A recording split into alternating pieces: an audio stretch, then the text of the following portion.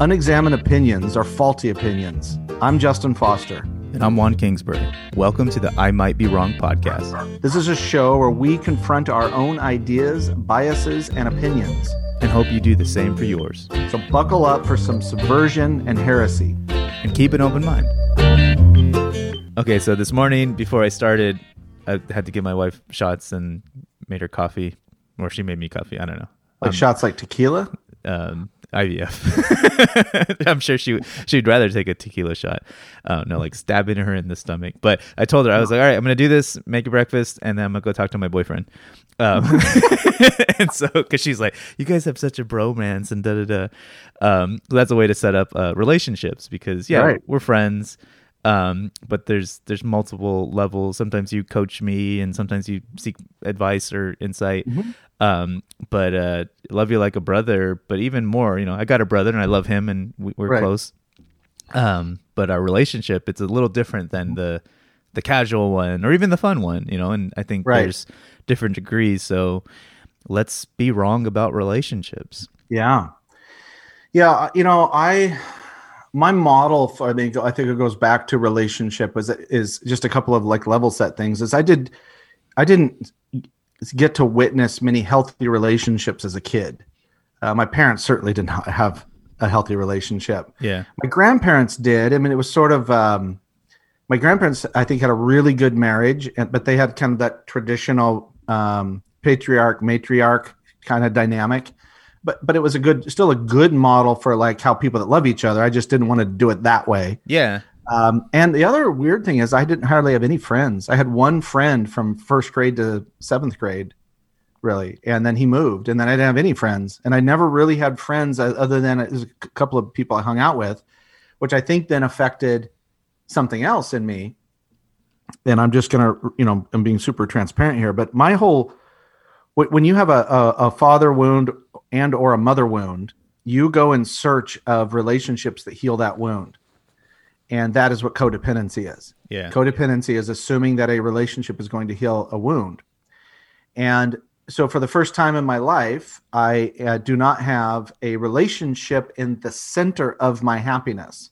I have relationships, but I don't have a relationship that defines me and my worth. But I think that is so programmed into people that have this like dream wedding and they're Prince Charming or they're Mrs. Right or that my better half or this whole like false illusion that a relationship makes you happy.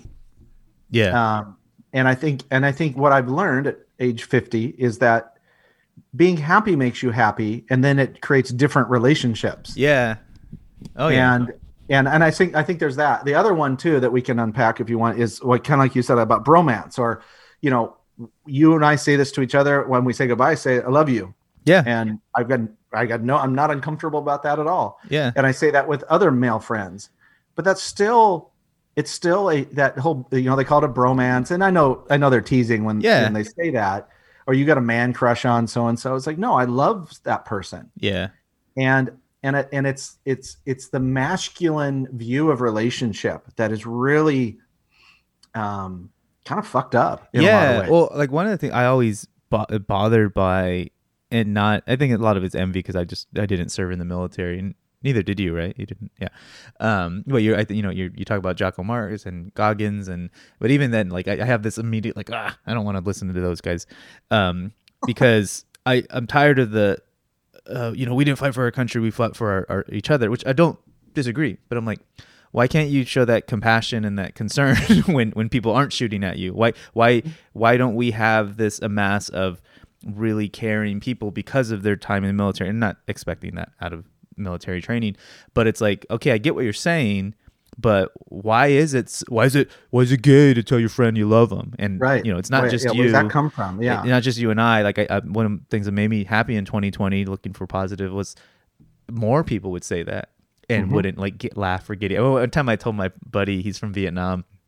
It was like 15 years ago, and I was doing it to make him laugh. We're going to a movie, and his name was Dat, D-A-T. And he's like, all right, I'll see you there. Like, all right, man, I'll see you there. I love you. And I was walking to work. Oh, no, we weren't going to, we were walking to work. And he's just dying laughing. Oh my God, you're so gay. And then, now I'm being it racist imitating his voice. but I think that, I think actually you said it, how we have our relationships kind of define or shapes the rest of your life. How you, and like, there's been people I know who are always social, always, and then I really think about it and I like them, but I'm like, oh, they can't be alone. Yeah. They're like afraid. And I was like, oh, I'm one of those people. Yeah. Me too. I was one of those people. Yes. Yeah. And the thing about it is that alone, the only way to overcome loneliness is to be alone. Yeah. And when you do that inner work, when you go through that dark night of the soul and you do the spiritual work and you realize you're really not alone. You have your soul self. You're not just your thoughts and your actions and your experiences. There's something underneath it that Michael Singer and talks about an untethered soul, and other thinkers talk about this presence inside of us that is unbreakable, unrejectable, and a constant companion. But most of us don't really experience that anymore, largely because we don't have rites of passage. Rites of passage teach you to be alone, for one thing. And the other area of it is I'll put it this way. If you don't know who you are, it very much changes the dynamic of the kind of relationships that you're in. Yeah. You become extrinsic, where you're letting the other person in the relationship or other people in the friendship circle tell you who you are. Yeah. And my friend Tanya in Toronto, who is a healer and an artist, she said something to me a couple months ago. She goes, isn't it ironic that in order to attract the person that you want in your life, you have to not want them? And there's an irony to that too. There's a term, and people can look it up. It's called Vesica Piscis, and it's an ancient symbol, which we would call a Venn diagram, that is a representation of the divine masculine and the divine feminine overlapping without reducing each other. Yeah. So it's a non-patriarchal, non-matriarchal view of relationship dynamics between masculine and feminine energy, which are not related to gender or sexual orientation. Yeah. And the Vesica Piscis, that overlap is where creativity comes from. It's where it creates a third thing, where two me's create a we. Well, if you don't know who you are, so you don't know me, you don't know your me, not only will you project usually hero complex onto someone else's me. Yeah. You will do that, and you will also be delusional. And I've done this so many times. You romanticize it. You're like, oh, they're going to heal this broken part of me. And then that could be in a romantic relationship or a friendship. And I think the key to, like, again, I'll quote my therapist, Adrienne, where she said a while ago, if a healthy person, emotionally, if an emotionally healthy person is in a relationship with an unhealthy emotional or unhealthy person, it's an unhealthy relationship. Yeah. It doesn't, you can't be healthy and then have your health sort of spill onto the other person. You can influence them, of course. Yeah. But you really need to work on your own shit. And that's the thing that's so interesting about relationships to me, is that relationships, I think this is why Jesus said, love your neighbor as yourself. You need to go love yourself. You need to practice self-love. You need to get to know who you are. And then you see how that shows up in relationships. And because if you're comfortable with who you are, you can tell someone, if you're a straight dude, you can tell another straight dude, I love you, without it being uncomfortable or weird to you, or, that like, it's gay, like you said. That all comes from knowing who you are and doing that work. Yeah. And I think, it doesn't sound as cool or whatever, but it's also like, instead of it's gay, it's oh, that's feminine, you're being soft, you're being like, and it's like, that's not bad, I don't know if it's even accurate, but it your grandparents, you mentioned, you said they were pretty happy with their classic roles. You were happy to see them, but you're like, I don't necessarily want that. And I think that's or want it that way. That's part of the confusion that, in inserting my professional world of team building and personalities and job, is there's these roles that we fill. And in everything. Good students. You asked me on the previous podcast, who's going to like authority. Well, sit down, shut up, and listen. Steady, compliant, kind of fall into that. Whereas being an entrepreneur, no one tells me what to do, or they're going to tell me no, and F you, I'm going to try to, go to Mars anyway, or whatever. It takes a certain, and so, for some people, it is a good fit that at 18, hey, I'm going to marry, have kids, and, go to church every Sunday, and that's a good life. But even then, I think it's kind of incomplete, because until you sit by yourself and ask yourself what you really want, and I think we can end up, I think it's kind of like relationships. Analogize it to eating. We can eat Twinkies. We're gonna eventually get sick, but we won't be hungry all of the time. But we're not gonna be our full whole self. Versus if we have the macronutrients, whatever it is that we need. You can have one night stands every night, but that's actually going to prevent you from getting that quality, that real love statement versus exactly. Physical. Yeah, and I think, getting into kind of coach mode here, maybe a little bit, if the listeners don't mind, is, so how do you know you have a healthy relationship? Like, what are the indicators of that? And it's, it's in a friendship, it's 3 C's. It's compatibility, communication, and how you handle conflict. In a marriage or in a romantic partnership, there's a 4th C, which is chemistry. Which, if you don't have chemistry with the person that you're in an intimate relationship with, there's something off. Yeah. There's something off that needs to be addressed. And, I have told my story of my relationship with Lena, who I married when I was 18. She was 19. And we're now separated. And that is mostly due to the fact that she came out as gay about 5 years ago, which explained a lack of chemistry that we had, that we compensated with, being very transparent here, with being great friends and being great survival buddies and being great parents together. We did a lot of things right, but that could not compensate for a lack of chemistry, which we now know is because of her sexuality. Yeah. I think that goes into another area of related to, healthy, a healthy relationship, which is where do you diminish yourself? If you can look at all the times you diminish yourself. Now, I don't mean you compromise and be like, okay, now, we can have pizza instead of, chicken wings or whatever. I don't mean that. I don't mean that sort of just getting along compatibility. But if you're back to the Vesica Pisces and the masculine and feminine in the circles, if you're reducing your circle of self in order to please the other person, you're not in a healthy relationship. Yeah. Even if you're well-intentioned, you are on your road to martyrdom or victimhood at that point. Or you go the other way, which is you envelop them. And this is where I went wrong in a lot of ways, where I tried to take my high D and apply it into relationships and shift and shape people through the sheer weight of my energy or my intensity. Mm-hmm. I don't do that anymore. And I'll tell you who I give credit for that is Emily, my business partner. Yeah. Because, we've been in business for 5 years. I think our 5-year birthday is January 20th, as I recall. And we've been friends for 7 years, coming up on 7 years. Yeah. And early on in our friendship, I realized that, that she just didn't tolerate my shit. Like the things that I would do to try to get what I wanted, which was based off of fear and insecurity, is that I was making relationships unhealthy because I was not being open-hearted. I was not being compassionate. I was being dominant in order to feel safe. Yeah. So it kind of goes both ways in that process of looking at whether or not a relationship is healthy.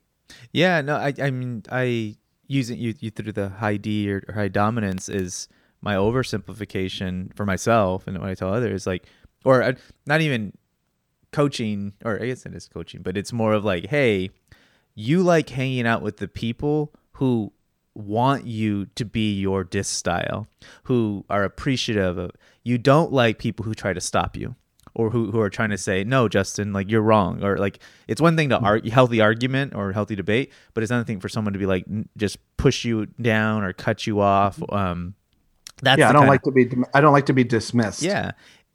But But the truth is, kind of like what you were saying about being alone, like I mean, DISC and Enneagram and all that stuff are just outside tools. How you feel is that's your metric. That's your thermostat or thermometer, Right. or whatever it is. And you can choose to see any situation as something you get to, control or let loose. But especially like even the passive aggressive people, or I should say the steady people, the reserved people, they can suck energy out, and everyone knows it, and no one calls them on it. But the bottom line is, like, who's going to give you that environment, or where do you get it? And so I'm like, not saying, like, I tell it usually around Thanksgiving, you're gonna go spend it with the in-laws or whatever, normal times. It's uncomfortable or it's great because, hey, check out your style or their style. And if you can get this orchestra going where Justin feels great because of his style, and Juan does for his, and Lena does for hers, that's probably a good day. But it's a challenge because it's like trying to feed everyone a very different meal. But if you love those people and you care about them, you put the time, you put the thought, and sometimes you step on some toes. But even more simple, I came up with this, I think, when I was like 25. And I had a lot of female friends. They're like guy friends. And actually, this guy friend that guy friend, that sounds like I'm a girl, but it doesn't matter. But this dude, we would just look at me trying to sound more masculine now. Well, we would drink a lot, and then I was trying to stop.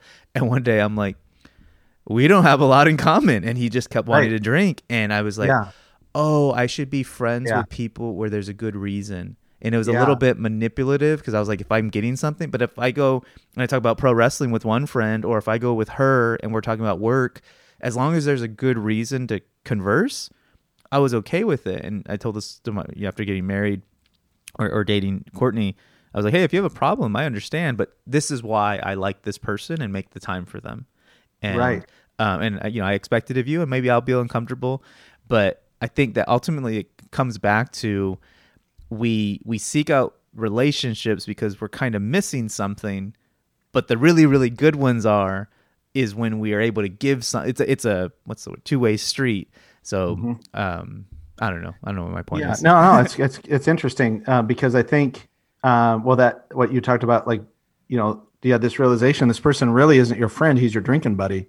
Yeah. And one of my favorite singers is BJ Barham, who's the lead singer for the band American Aquarium, and in their new album, which is my album of the year for 2020, BJ sings on a song. He says, "You learn." And he's sober. He was an alcoholic and a drug addict, I believe. And he said, "You learn that a drinking buddy is not the same as a friend."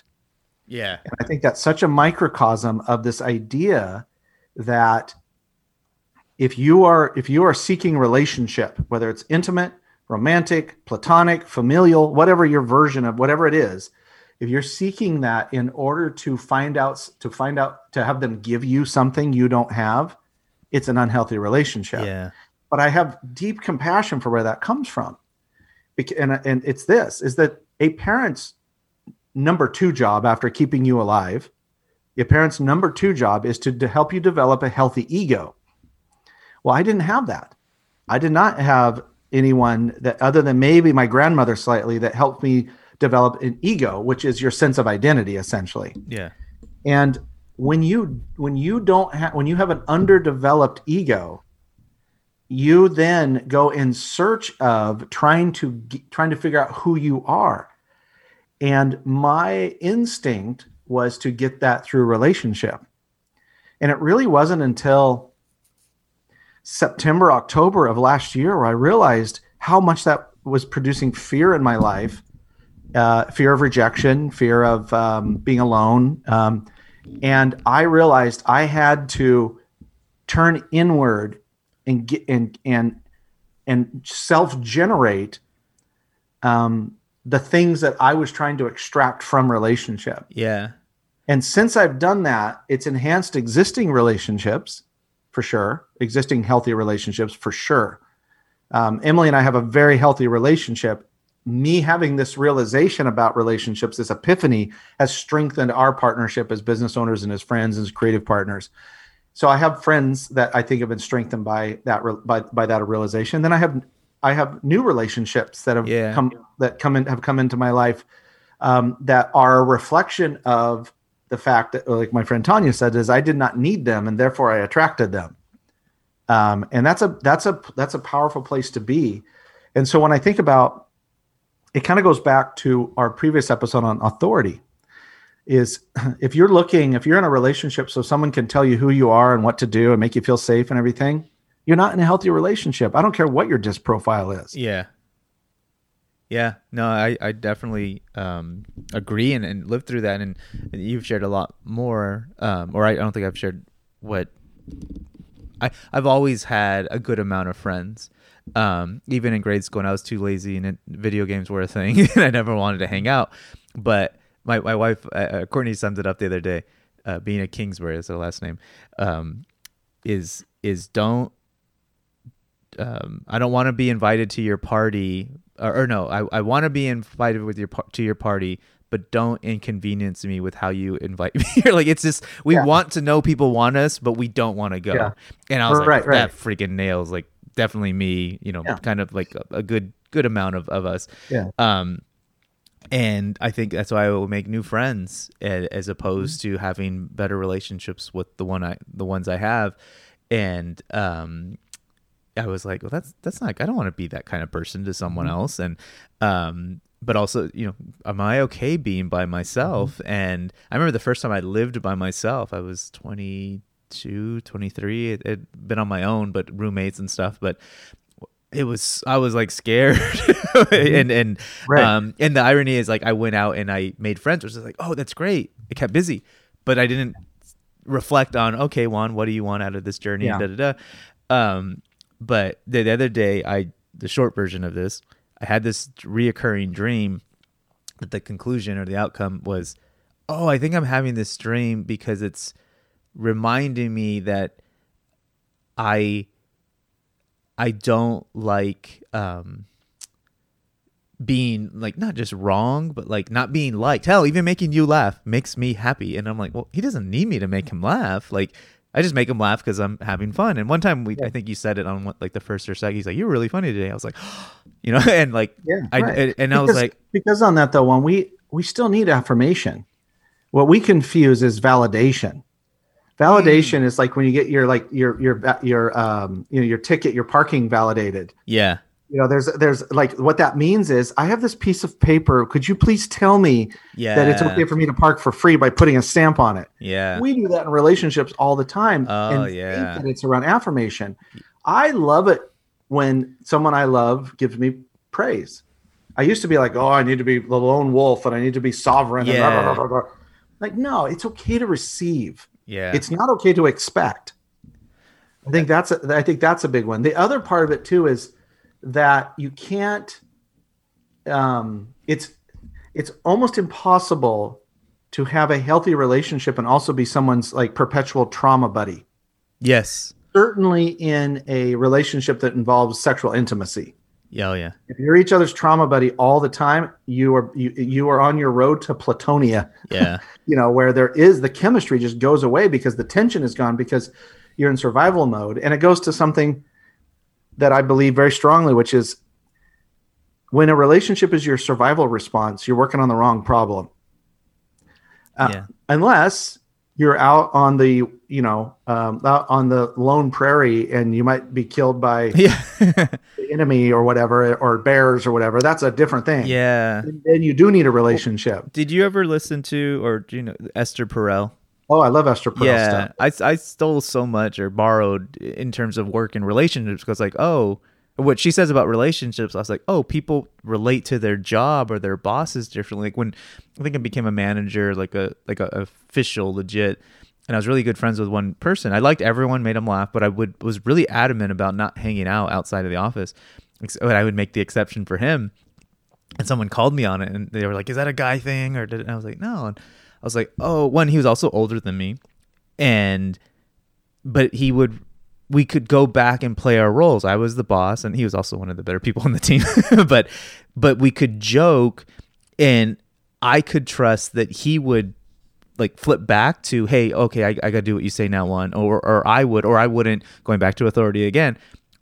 overstep my authority because we're friends now conveniently, but then he makes me a joke and I'm like, I'm going to fire you. I've heard bosses say that, like, you're a jackhole for abusing that relationship when you're trying to be professional with someone or personal with someone. But, damn, I totally lost my train of thought. Esther Perel, that she had said something to the degree of, 50 years ago, we had community and you had drinking buddies, you had, women had a bunch of other people who could say, hey, this is what pregnancy like now we're all isolated and we expect that other person sitting across from the kitchen table to be all of those things and the best sex we ever had. And all and I was like, wow. And I was like, that's what people see about their jobs now. This should make me happy, give me six figures, pay me a 401k.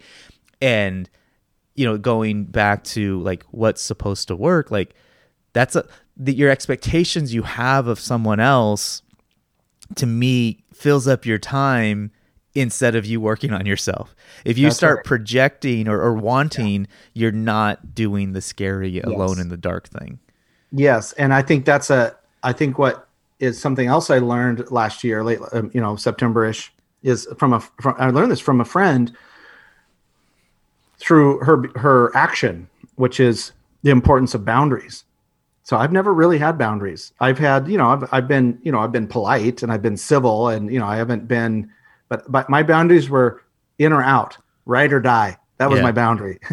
And I realized something too, that healthy relationships have boundaries.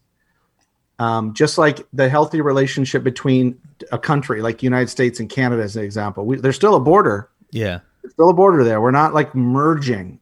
And there's such a tendency, I think, in American culture still, which is related to almost like the epigenealogy of pioneer mindset or survivor mindset, which is that a relationship is a merger and that you give up your identity in order for the we to exist in the world. And there's a third way, is you work on your me and the other person works on their me, and that makes a stronger we. Yeah. In the process. So having boundaries related to a variety of things is what boundaries do is they give you the room to express what you feel and ask for what you need. Without boundaries, it's really hard to say, express what you feel, because often what we feel subconsciously is a unspoken boundary has been violated. Yeah. Which is why, therapy, couples counseling 101, which is when you do X, it makes me feel Y. Yeah. Like that's where you're bringing awareness to that a boundary has been violated. And then another area of this related to boundaries is then asking for what you need. And this has been a struggle for me over the years because of that. I think that DI conflict largely. And you're way better explaining what DI conflict is after this. But you like to go fast and have fun. We'll keep it that. Yeah. Or I like how Emily says, I want to win and I want to be loved. I'm half German Shepherd, half Border Collie. Yeah. And so in that, though, is this deep fear that asking for what I want in a relationship is going to end the relationship and I'll be rejected. Yeah. I don't have that fear anymore, mostly. Yeah. Yeah. There are certain things where I need to ask for something that I want. And I realize that if I do the work to establish the boundaries, it's so much easier to ask for what you want if you've already established the boundaries. Yeah. And I don't want to go, well, I do want to go too far, but for the podcast and flow, I won't. But I hear more motivators. So your disc is how you go about it. But I recall your classic utilitarian or entrepreneur, business development, utilitarian. Yeah, what are they? I don't know what they're called now, but when it was driving forces, it was individualistic. I prefer the older ones, but the individualistic, which is I want to win or be in control of myself, if not lead others. Don't put baby in a corner. And utilitarian. Where's the ROI? Where's the efficiency of this? And I'm the same way. I think my second one was traditional. Yeah. Oh, that one I would guess a lot. And I would actually, we should do an episode on this. I'll talk the whole time. But what it is I'm not going to add, it's not a good use of my time and it's going to make me look bad because I might get rejected. Right. Versus now, and this is not science, it's just what if someone has convinced you of this, but you still like business, you still like doing scaling. It's because you see it actually puts you in a better position, Right. and it is a good use of your time to journal or to reflect. Where a lot of us what's the saying, every business leader should meditate an hour a day, and if you're too busy, you should meditate for Play off 2. of Buddha. Everyone should spend 30 minutes a day in nature unless you're busy, and then you should spend an hour. Yeah. and that the reason we resist is because we think it's not worth the time. But then the reason we figure it out, or at least we cross, is because like, oh no, this is the best use of my time to slow down and stretch. But you said this earlier, but I'm kind of wedge it in because I think it's great. It related with me, but I think a lot of other people, especially with the relationships. But this Freakonomics podcast this week was talking about mental health and how it's growing and all this stuff. But they're like, it's a muscle, and we forget that working out with our muscles wasn't a thing. Like people worked hard, but like the circus man was the person who would weirdly lift weights, repeatedly every day, and then it took another couple decades before it became normal, and then now it's really skyrocketed, and people are doing amazing things and they get hurt and whatever. But they're like, that's what we need to do with our brains, and this mental health is strengthened. But I think the running on the treadmill, the cardio, or maybe whatever the most effective way is going to be our relationships. How in your brain, who are you going to? What's your intention? What's your expectation? And I think so many of us, we couldn't even physically get the bar off of our chest right now because it's scary. Yeah. And I think that it goes to fear. And so it's a self-examination for those that are listening to this episode. It's a self-examination of what fear or fears am I expecting this relationship, whatever it is, to resolve. Now, there's no judgment in saying that's, I fear being alone, so I'm in a relationship. But you have to then go deeper than that to the root of what that is. And so I think trying to be in relationship to alleviate a fear is a recipe for suffering. It's definitely a recipe for codependency. And because if you do the work to find the unrejectable, unbreakable part of yourself, you will show up very different in a relationship. Just by the sheer like essence of almost like spiritual sovereignty. You just show up more whole and complete. And I think too that when you're relationship centric, I hear this all the time from people that I mentor or people that I'm just friends with. When you're relationship centric, anything that you do for yourself is considered, air quotes, selfish. And selfishness is a behavior. Sure. That's a thing. Absolutely. But to lump selfishness in with self-care is to give up a part of yourself, to martyr yourself in order to preserve the relationship. Yeah. And I think too that it goes to the fact that relationships have always been part of the human experience. They just had different motivations. It was about survival for many, for tens of thousands of years, and many cultures still is about survival. But as you move up Maslow's hierarchy,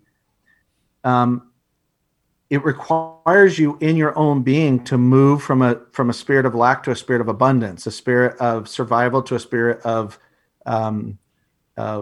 thriving or whatever. And your relationships may not evolve with you. Yeah. Oh, I would count on. They may not evolve. Friends that you don't have anymore. Even romantic partnerships, marriages, whatever, that end because they served a role for where you were at in your journey. Yeah.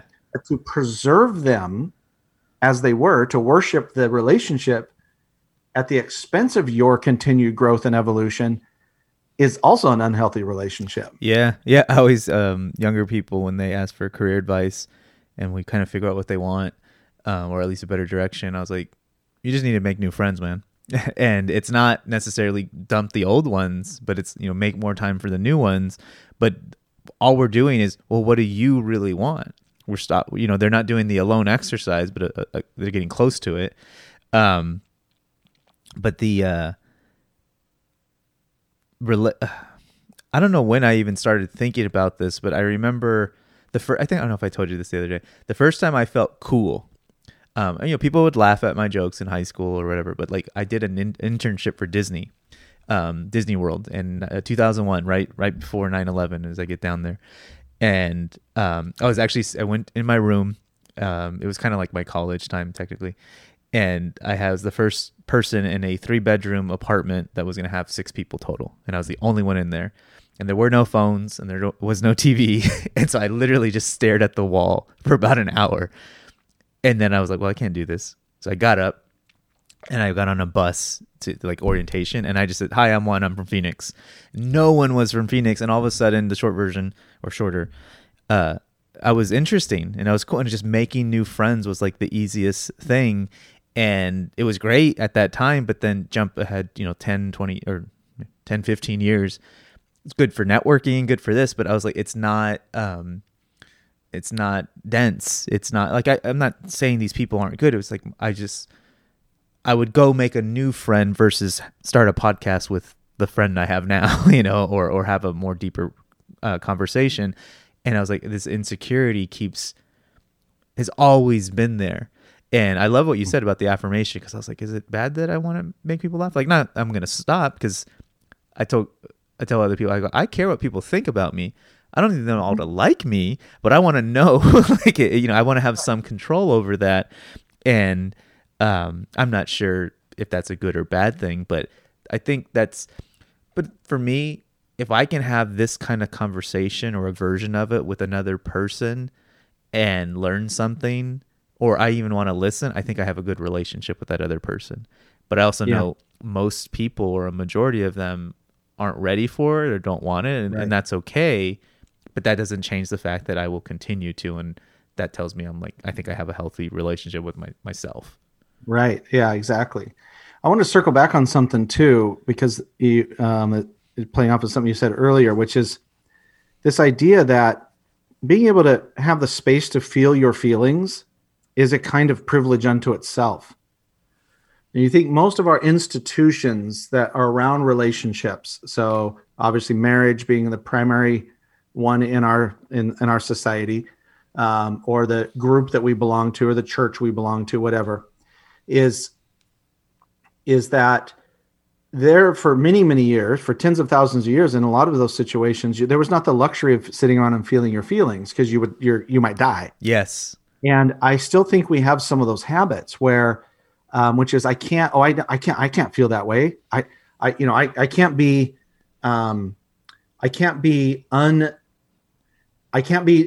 frustrated and disappointed and unfulfilled by X part of my primary relationship. I can't feel that way because it's a threat to the relationship. And but we're not in survival mode anymore. And there's a direct line of related to consciousness, so that if you get to a point where you do have time to sit and journal in the morning, or go to therapy, or read a self-improvement book or whatever, if you do have time to do that because you're not about to die, it's important then to look at how you practice relationships from a place of more abundance or more privilege. And if you're trying to evolve spiritually and emotionally, you're trying to mature emotionally and evolve spiritually, and you still keep your old definitions of what a relationship is, those relationships are going to be a source of struggle. Yeah. The other thing, I'm going to throw this out as a theory and see what your thoughts are, is because it goes to, well, I'll just say what it is I've come to understand, or come to believe, or observe that every relationship, produces its own entity. It produces a we. Yeah. And that we has a natural trajectory. So I think about us as friends. We met 2012, I think. Yeah, something like that. Yeah. Yeah, and we connected well, but we didn't become great buddies until maybe 5 years ago, maybe 6 years ago. Yeah, that's about right. Um, and so in that the we began to develop, and as you worked on you and you matured and I worked on me and I matured and everything, our friendship has grown. But I bet you have these and I have these and our listeners have these, where you have relationships that as you have done the work on you, that those relationships, the we gets diminished and basically fades away. Mm-hmm. And this is the rub. The rub is, I don't know if you can hear the helicopter flying over the house. Makes it real. Yeah, makes it real time podcasting.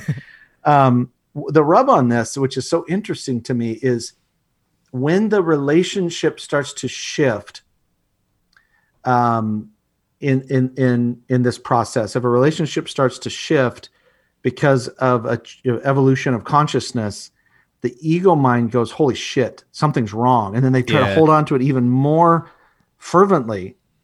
And I think it seems to me that if there's no we that can be formed, there's no we that can be formed. And it's okay to be sort of friendly as opposed to friend. Yes. Type of intimacy. Yes. That's okay. And B, you can be close to someone, but as you evolve, and maybe they don't, maybe that there is a trajectory or a natural life of that relationship. Yeah. Where it sort of just fades away. What are your thoughts on those things? I think that my dad once told me, he's like, you outgrow your friends, and it's similar to what you're saying. But I was like, what I discovered is, but you meet them again in different forms. Like, my friend Matt, we were really tight. We even lived together for almost a year, maybe two, and then not so much for about a year, and then he joined the Navy, and we talked. But then now he lives down the street, and he's going to get us groceries because we're quarantining today.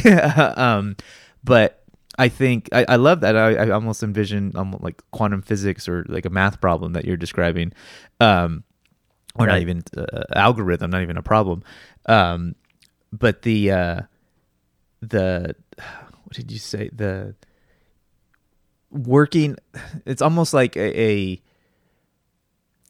what's going to be a better relationship? Two whole people who come together and make something, or two insecure people with hero victim mentality? Like, we're not talking like a race or a fight, but like who's going to have more of a rich experience? A rich we. Yeah. Who's going to have a richer we based off of that? Yeah. Yes, exactly. And even still, like, things happen, and it's, there was something you said that I don't know if it fits completely, but you suggested that if you have free time, I would think, and I might be very wrong here, I think if you're not doing what Justin suggested, you have a problem. That if you have free time and you are not reflecting on yourself, like you have become or say one, that's part of my problem. Is I get in my head, but it's driving the car, not me. Yeah. But I think this goes back to, we have a caste system in our country, unfortunately. And people that, like, for example, how you can see how disparately different groups have been affected by COVID. People of color affected far more than white people. Service workers, service industry workers, greatly affected by COVID in multiple ways, not just getting the virus, but its economic impact on them as well. And so, when I say that it's a privilege, what I mean by that is it's almost like, don't waste it, because there are millions of people in this country where maybe they're working 3 jobs and or working 2 jobs and going to school and trying to make a better life, or they're fully committed to being a Division I athlete so that they can get drafted and get their family out of poverty. And so if you have, so my call to people is, if you're not having to truly survive and you're not trying to pull yourself out of poverty, like real poverty or a real violent situation, or maybe I think of people where their full-time job is to take care of someone else, like someone that's maybe doesn't have a lot of money. So their sick mom or mother-in-law moves in, and that's somebody's job to take care of her all day. Yeah. And so if you have time, and by time, I mean 5 minutes. Yeah. That's what I mean. Yeah. 5 minutes of either, you can pick 5 minutes of journaling, 5 minutes of silence, 5 minutes of guided meditation.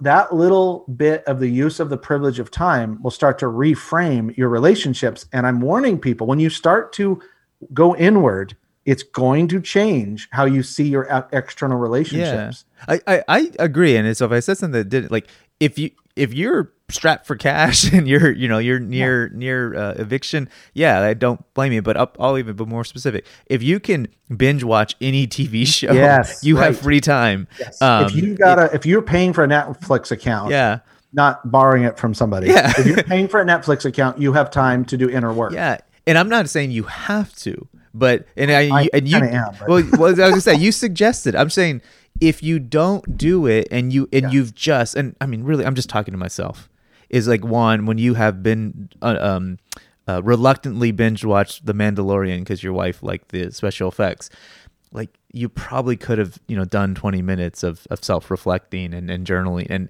and because I think that free time ends up working against you when you aren't surviving. It's one thing if the lion's chasing after you, or you got to put that extra shift in. But I think that's what we end up doing, though, is, oh, bro, let's just go to the bank, or the bank. Yeah. Let's go to happy hour. Too, yes. And let's just go bitch. And that was the ultimate sign. If I have to be not even drunk, but if I have to have a drink to be around people, like, no offense to them, but what the hell's my problem? Yeah. And I realized I really like, I mean, not to say we can't have beers. I think we've had whiskey before. Sure. I was like, I really like being fully present when I'm talking to my friend Justin or Courtney or whoever it is. Yeah, right. I'm not against alcohol. It's just that relationship. I was like, oh, it's just another form of action. But ultimately, if this other person's there, it's okay to drink 6 beers and then laugh about it and whatever. Okay, how many times have you done that this year, Juan? And it took a while. Yeah, I think related to that too is I'm not, and I watch shows and things, so I'm not, and I really am consciously not trying to be some sort of like consciousness Puritan too. Sure. Like, my background in fundamentalism, I don't want to be like Paul in the Bible, where Paul became a Christian, but he still had a lot of Pharisee in him. Yeah. Still a lot of like legalistic thinking. So I don't want to be like that. I think in terms of a relationship, though, is that the activities that you're in, let's just talk about from like a romantic relationship. The activities that you're involved in are an indicator of the health of the relationship. Yeah. And, I know I have family members that their relationship was bound together by survival and hatred and alcohol. Yeah. And they call that a relationship. It's not really a relationship. It's more like some sort of servitude. Yeah. But that's someone, I have another friend, before COVID, all they did was travel. They're constantly traveling as a couple. And then COVID hits and they're like, I don't really like you all that much. Oh man. I've in that process. About that. Yeah. Right? This is why I say there's in a relationship and I say this in jest, but I still think it's accurate. There's 3 litmus tests to a relationship. Of any sort. Number 1 is a car ride, because a car ride of any distance, let's say it's a car ride for more than an hour, how that person behaves, the driver and the passenger behave in the car related to temperature, music, conversation, pace, manners and all that, is a great stress tester of a relationship. Yeah. The second one is grocery shopping. How someone, if you go as a couple, as friends or as a couple to the store, you will find out whether or not you're going to get along pretty quickly by grocery shopping together. Yeah. And the third is how you handle talking about uncomfortable topics, whether that's finances or sex or religious beliefs or cultural differences. If you're approaching those, like if you can go on an hour-long plus car ride with someone, and you can go grocery shopping with them, and you can have deep conversations about things that other people think are uncomfortable, you've got a friend. Yeah. You've got a relationship. Yeah. Let's end on that. We went a little long, but I think that's good. Do you have a friend? That's a good litmus test. Yes. Awesome, man. Thanks, buddy. You got it.